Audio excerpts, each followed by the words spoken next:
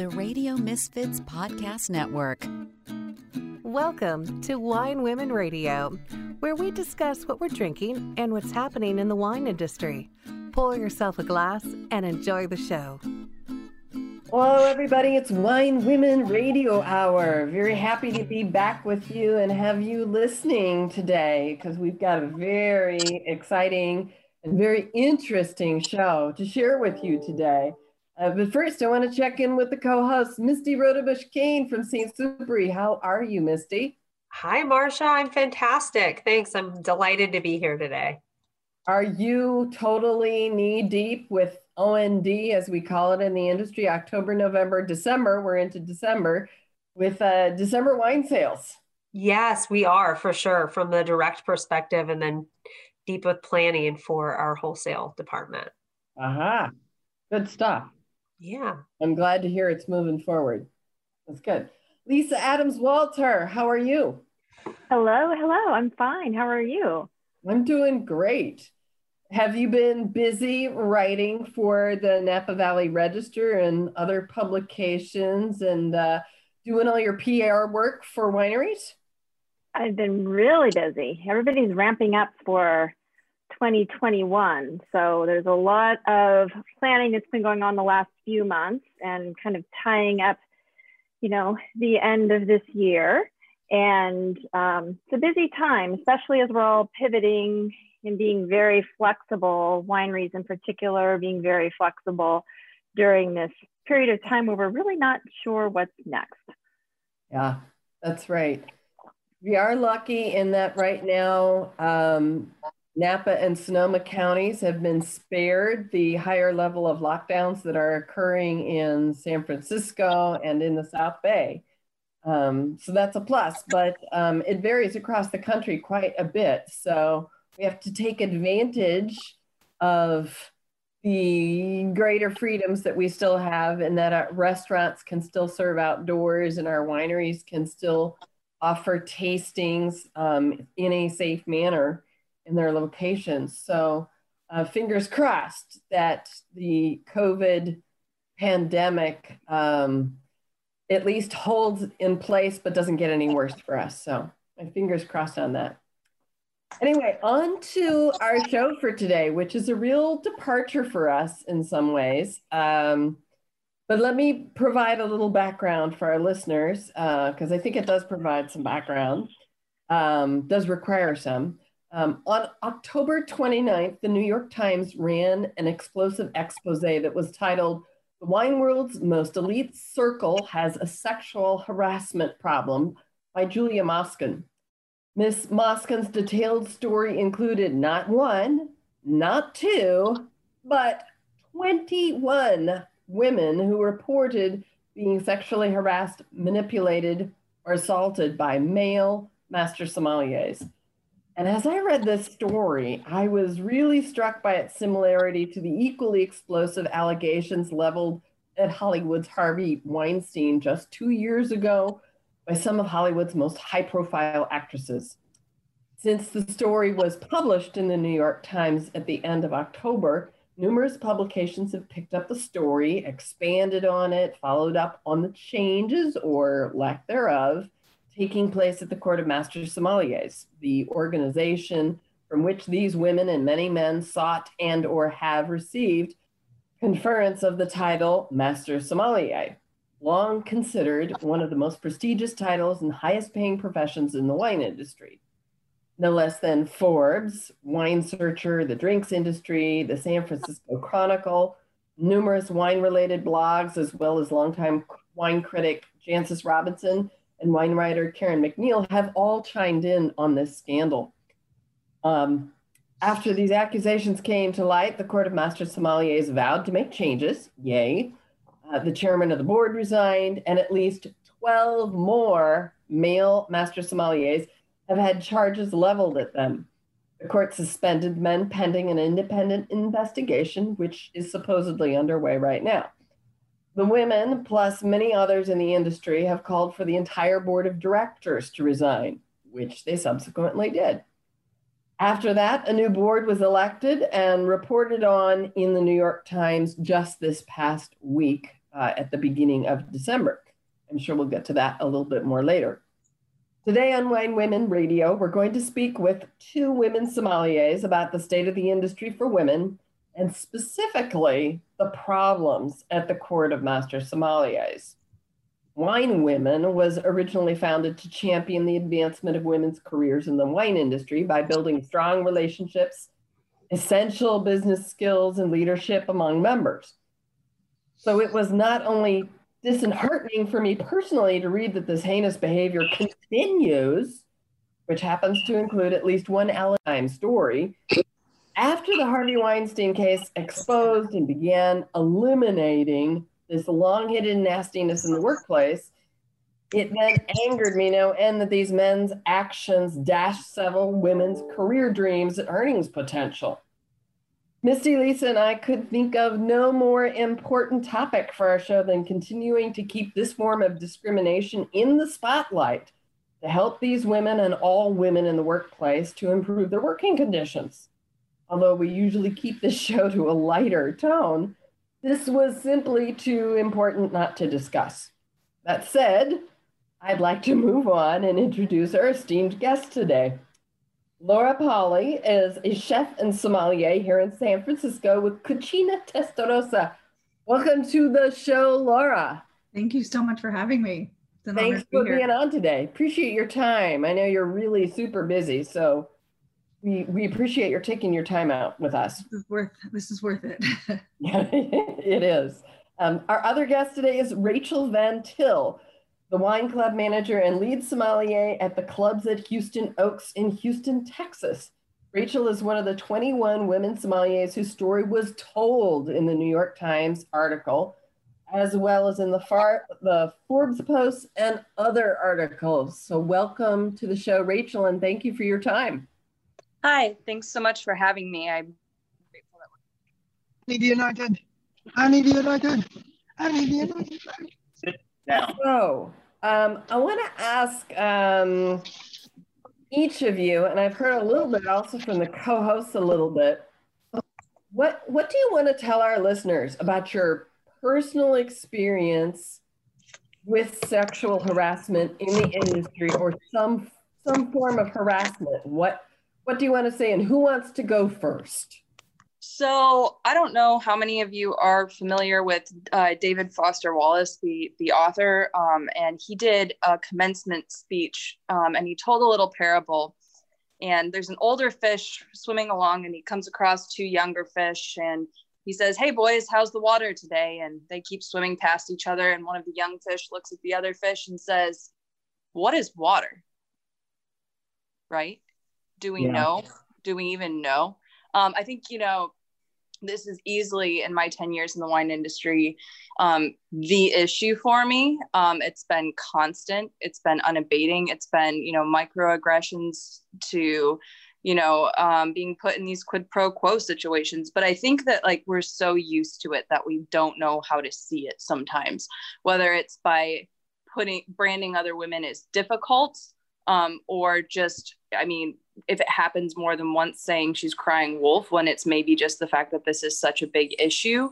I don't think you can work in this world and pretend that this isn't a really, really big problem unless you're really, really blind. But I think we all have been so used to it that it's very difficult to see, especially for, some of the men. Right. Fascinating. I'm just going to chime in with a quick short story that kind of follows up a little bit on your parable, Rachel, which was I saw an article in which the actress Sandra Bullock commented about working in the industry and on a film set post Harvey Weinstein era. And she commented that the other men, cast members, crew members, and whatnot, were all very guarded in their behavior.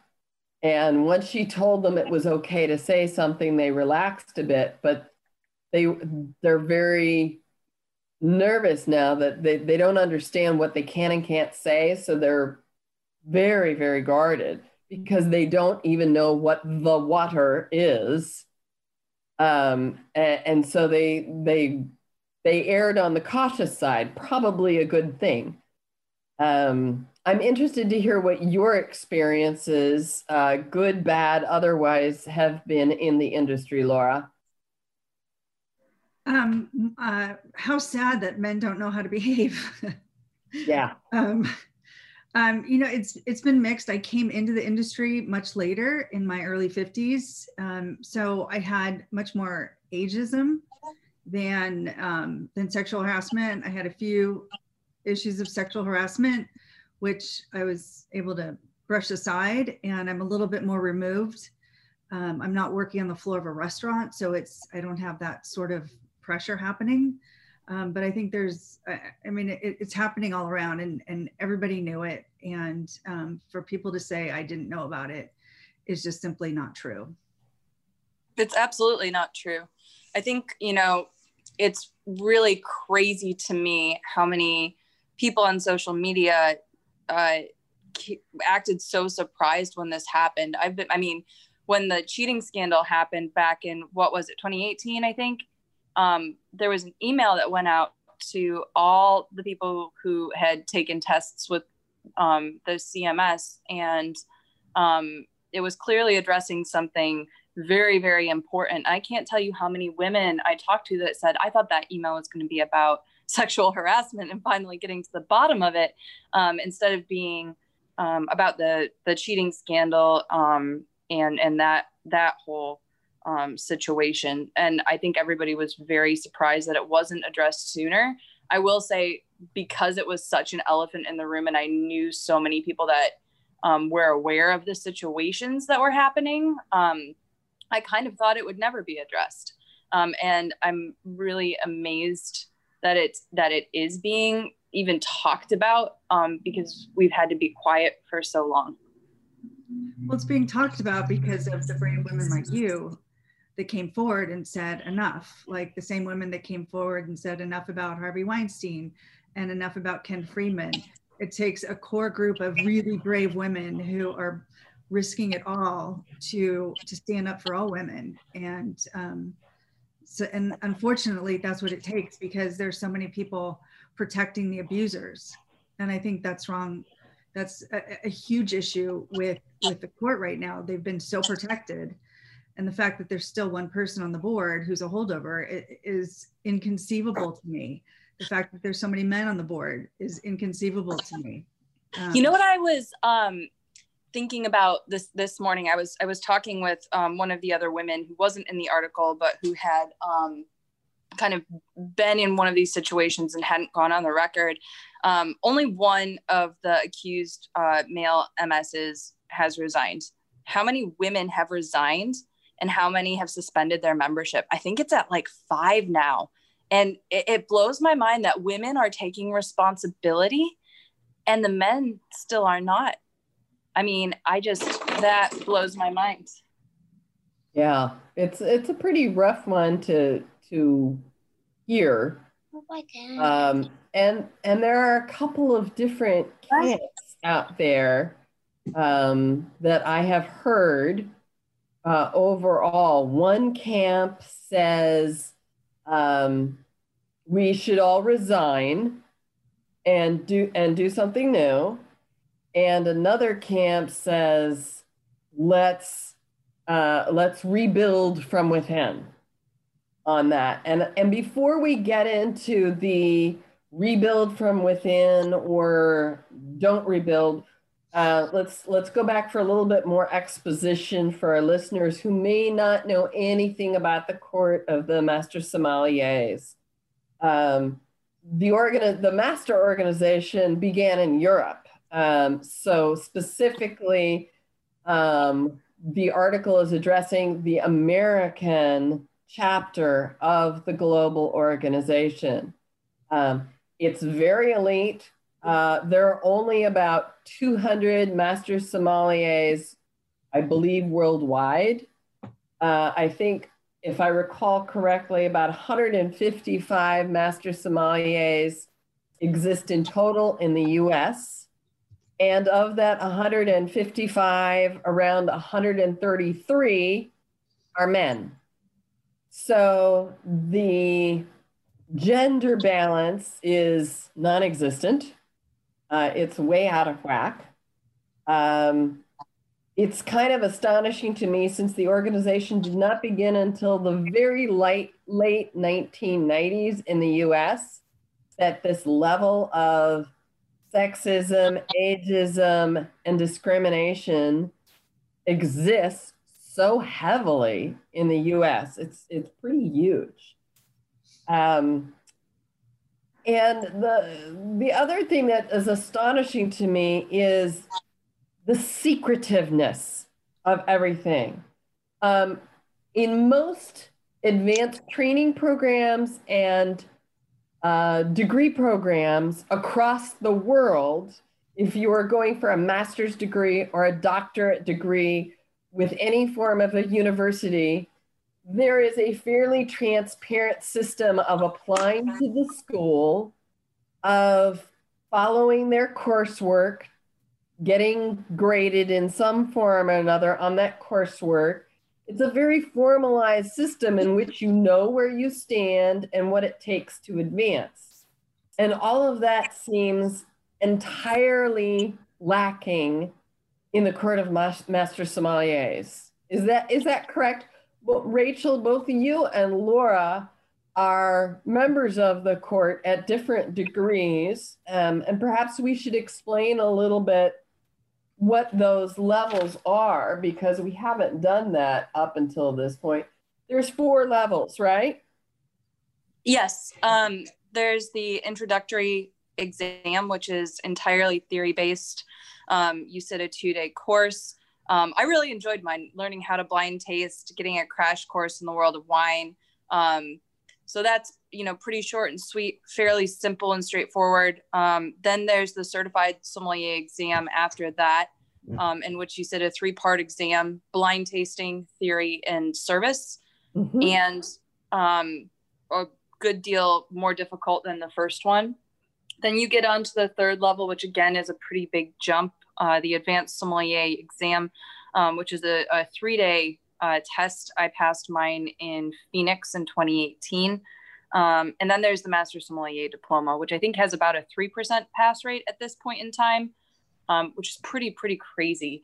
Wow. And that is something that you have to sit theory for. And if you pass a very, very difficult theory exam, then you are permitted to sit service and tasting. Tasting probably being the most notoriously difficult part of the test. Wow.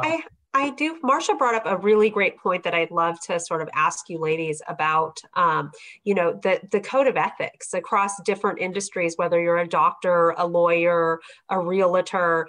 I mean, in order to achieve and receive these licenses or these ability to do business in whatever state you reside in, there is a really strong code of ethics that you have to abide by. And if you do not, your license or your ability to practice medicine in that state or that area could be revoked. Is there any type of code of ethics or anything like that for the Master Court of Sommeliers? Go ahead. No, I just said not that I'm aware of. Yeah, I think that's like adhere to it. Right? It's like particularly hilarious that nobody has any idea. But I just want to take a step back real quick, because we're drawing on a terrible sample pool. These are all restaurant people. The things restaurant people normalize and are okay with. It's not hard to look professional when, all sorts of shenanigans are happening all around you. I've had my butt slapped. I've had my thigh grabbed. I've had guys try to get me to sit on their lap, in a really nice, really great restaurant.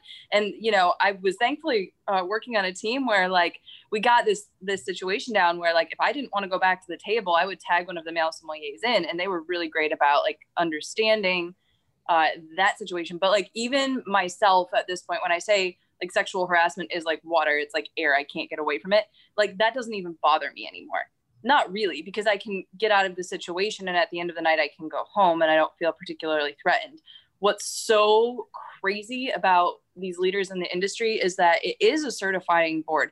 If I have if I have an abusive boss, which I've been in that situation, you can leave your job and you can find a different job. But if you are part of a community where the leadership is abusive, it might affect which exams you apply for, what scholarships you get. Let's not forget about that one. Let's talk about money.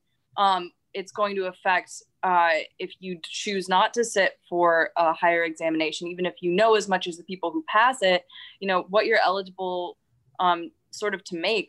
For me, I was furloughed for 6 months during quarantine and was thankfully able to get a really great situation for myself, but I was able to negotiate it largely based on some of the Guild salary surveys and what was normal to make at my level.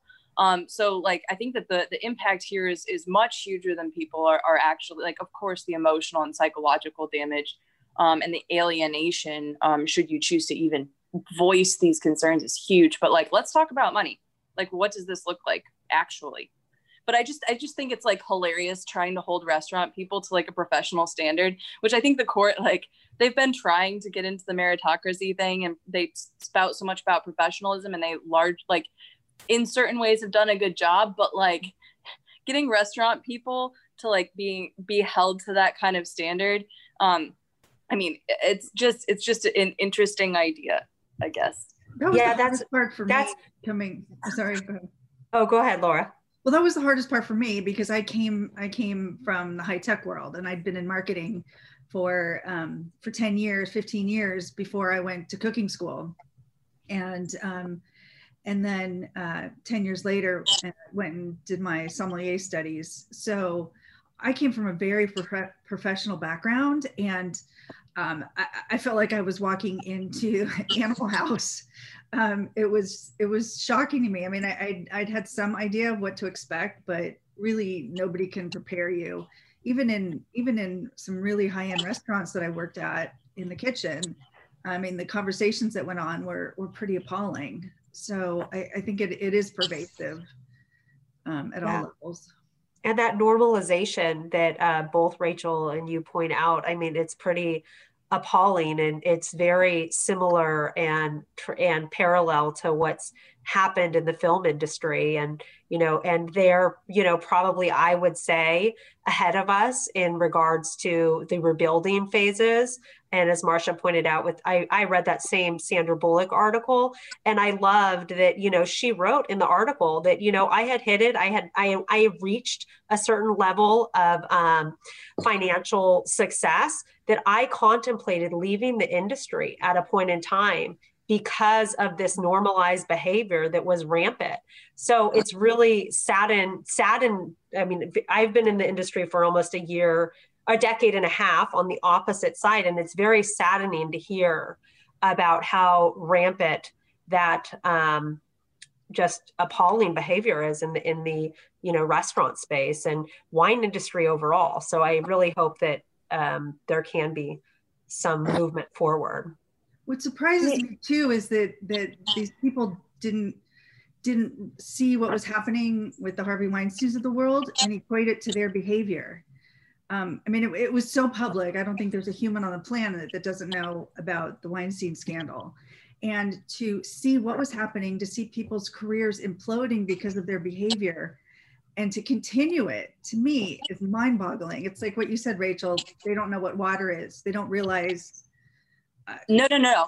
Yeah, it's like the thing that, well, so I have a lot of male friends. I think that like the terrifying thing about Weinstein is he is so horrific that many people compare themselves to him and say, well, I kind of had consent, or I'm not as bad as that guy, right? Well, that doesn't seem to be like a good measuring stick for being a good guy, which, by the way, like the number of times I have to hear that thrown around, oh, he's a really great guy. But what does that even mean? Right. Absolutely. So yeah, just the fact that it wasn't a wake-up call really surprises me. I guess it shouldn't, but it does.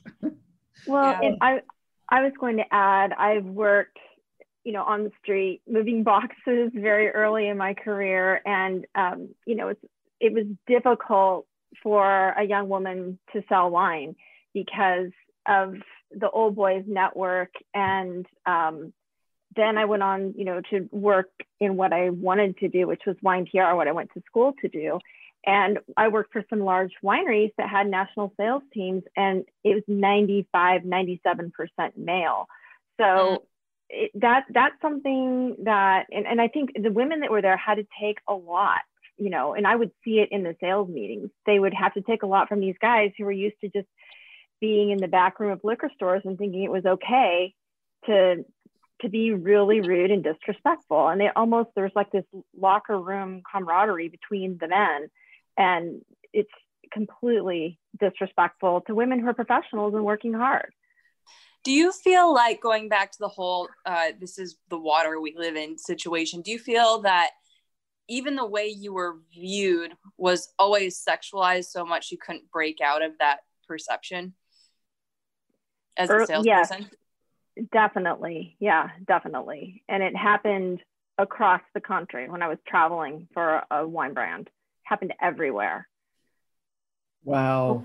And with the leadership, I think that's, I've heard countless stories from female executives that I've worked with on the sales side of what the old distributorships used to look like, and, how few women there really were in those, and even just manager positions to executive leadership, even less. So it was difficult from what I've heard. And I've heard some pretty horrific stories as well. And what gets me is, besides the obvious emotional toll that all of that takes on you, the men seem to have completely overlooked the financial impact this has on women. It means that women don't get invited to events and golf outings and to strip clubs and things like that, where business would get done. And so they would be out of the financial earnings portion of the job, and that they just did not have the same opportunities to bring home the same paycheck. And if those women happen to be married, that also means that the family income is not what it should be, split between husband and wife, because the woman simply didn't have the same opportunity. We know that the overall women as a whole, not just the wine industry, women earns less, something like $454,000 less over the lifetime of their careers than men do, which is basically the cost of a house in large swaths of the US. That's how much earnings they're losing over the life of their career. It's enormous.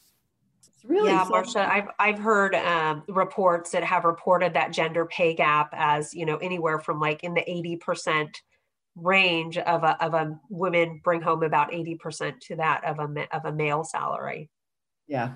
And also too, Rachel, maybe correct me if it's changed in the last few years, but you had to be sponsored by, is it 3 master sommeliers to even be admitted to take the advanced, and then the master sommelier. So, you don't even get to sit for the exam. You don't even get to the table without. Yeah, I think that was really dangerous. Now, thankfully, I think in the last 2 years, they've done away with that.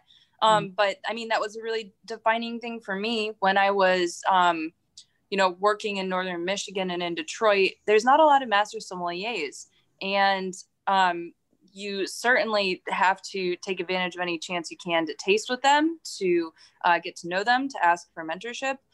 So then when you have somebody who's really, really well known, that's interested in your career, and you take it for granted that, they have no ill intent, to start crossing those lines when you need those references, when passing that certification is the chance to, make equal pay, when even I think the thing about being a woman too, is you're just almost always perceived as less professional, even if you behave exactly the same way and as much or more. There's something about the feminine presence that doesn't jive with kind of a male idea of professionalism a lot of times, which I think is its own conversation perhaps. But you're willing to put up with a whole lot in order to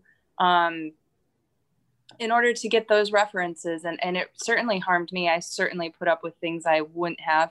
And I also just assumed, you know, like I had a pretty robust sense of myself. I was pretty deeply ingrained in a very hipster restaurant scene that was really edgy, and, you know, not all the behavior was appropriate a lot of the time. And it was like, well, I can always say no. Like, what's going to happen? He's not going to rape me.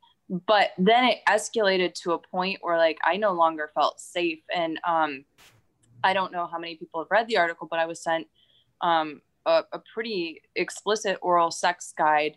And I responded something to he asked me if I was offended. And that wasn't quite the right word. It was clear that he had crossed line. I wasn't really offended per se, but I did need to let him know that. And I said, like, I don't like to be that frank with my professional contacts, because I wanted to put him back in that space. But even after that, like, it took a few more steps for me to get really uncomfortable and really scared. And, like, looking back at my younger self, I think I was 25 or 26. Like, I put up with so much more than I should have, because I thought I had to.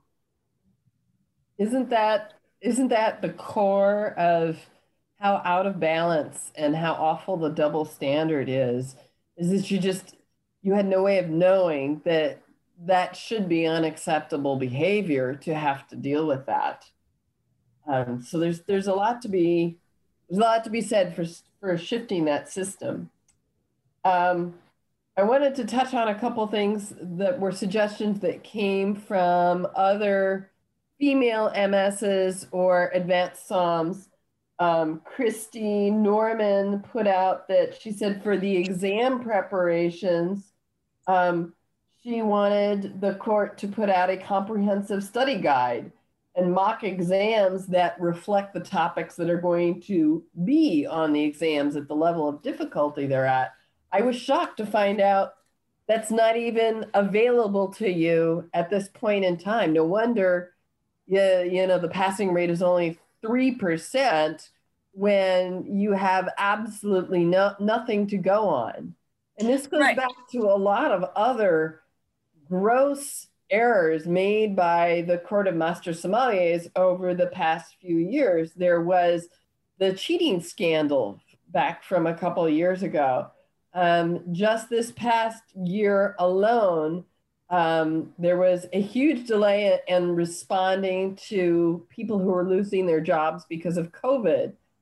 People who wanted a fairly comprehensive and quick response to the rise of Black Lives Matter and some commentary, and that seemed to be completely botched. So the court has really made a lot of errors, and it looks like some things may or may not change, since it was just in the past week or so that they elected a new board. Many people don't even know how they were elected, and it's still a majority of men on the board, with only 3 women on the new board. And some of these people have been on the board in past years or in a past decade. So I want to ask both of you, Rachel and Laura,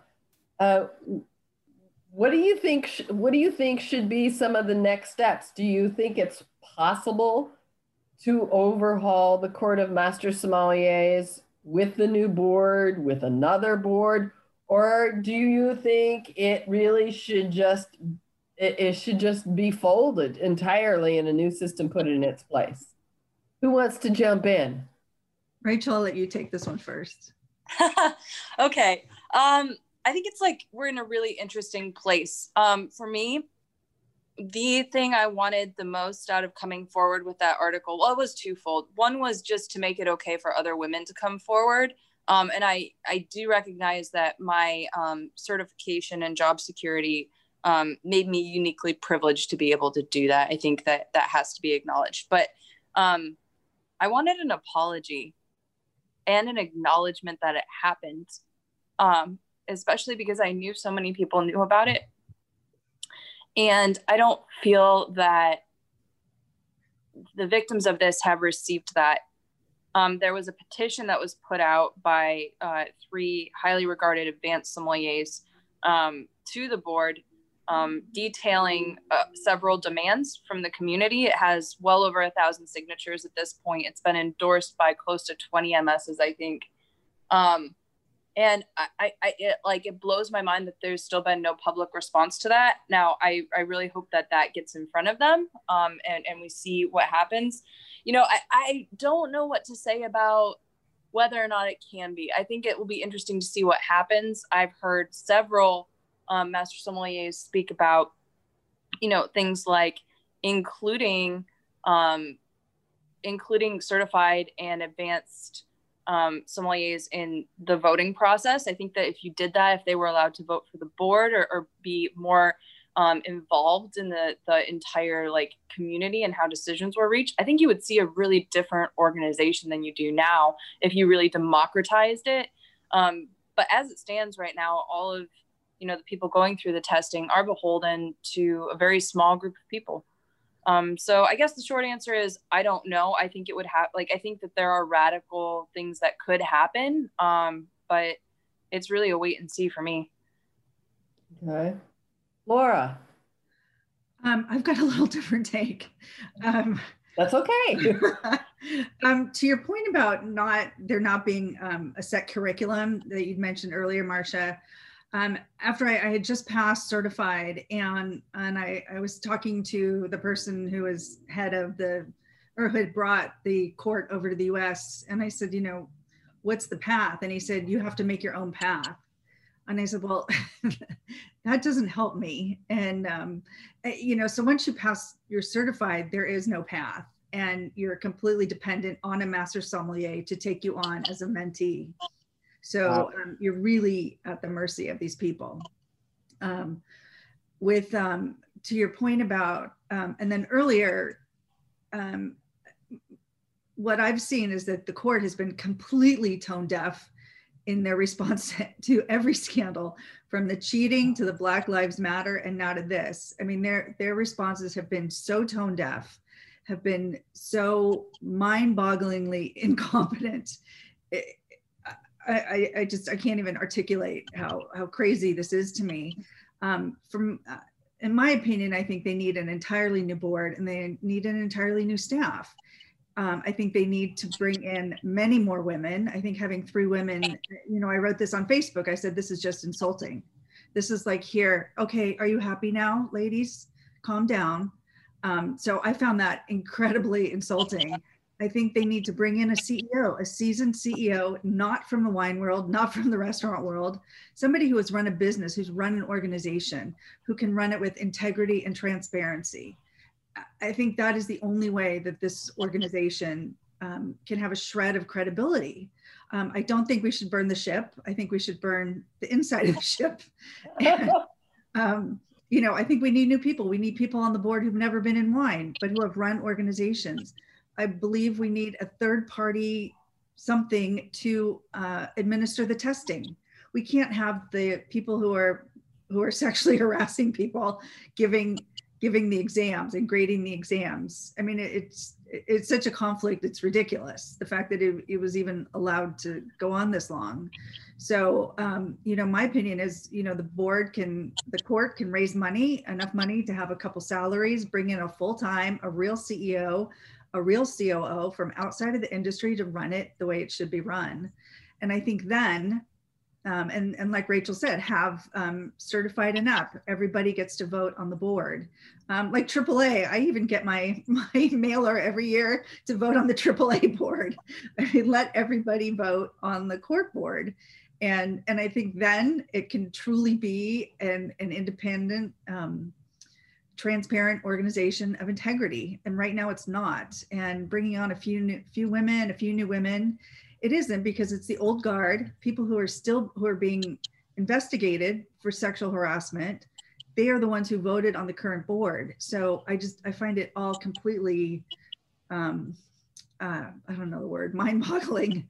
That go ahead, sorry. I'm done. Oh, I guess like I'm maybe too jaded for my own good at this point, because I did come forward and like try to bring complaints against the master sommelier who put me in a really difficult position very early in my career. And I was told by the chairman of the board, I don't know if it went to the ethics committee or what, like I'd be curious to see the paperwork. But I was told I was being, and I quote, dramatic. So like, I guess like none of this really shocks me whatsoever. Like I'm disappointed, sure. And the whole well, it's just like when you exemplify and talk about like professionalism all the time, to like, I think that the botched Black Lives Matter was like, they didn't reach out to the person that they said was going to be their ally. And then she got a bunch of texts and calls saying, oh, you're working with the CMS. She's like, they didn't ever talk to me about it. Like, how does that even happen? Like, that blows my mind. So, I mean, it'll be interesting to see once they kind of get more of a professional take on how things are run.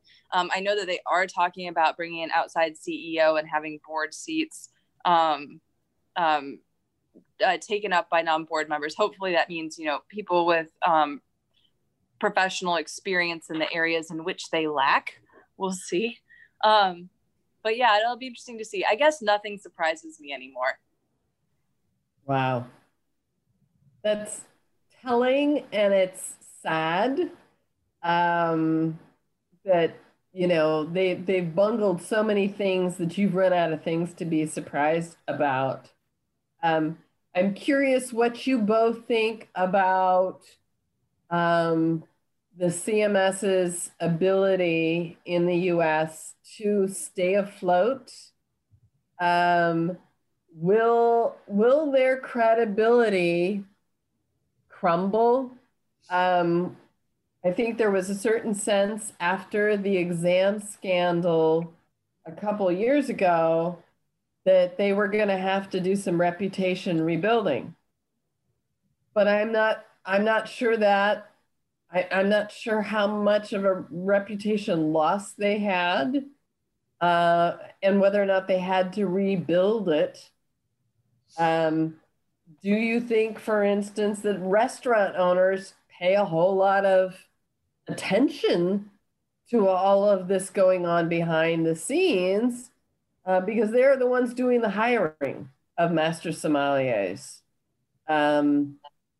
What's their awareness of all of this? I have no idea personally.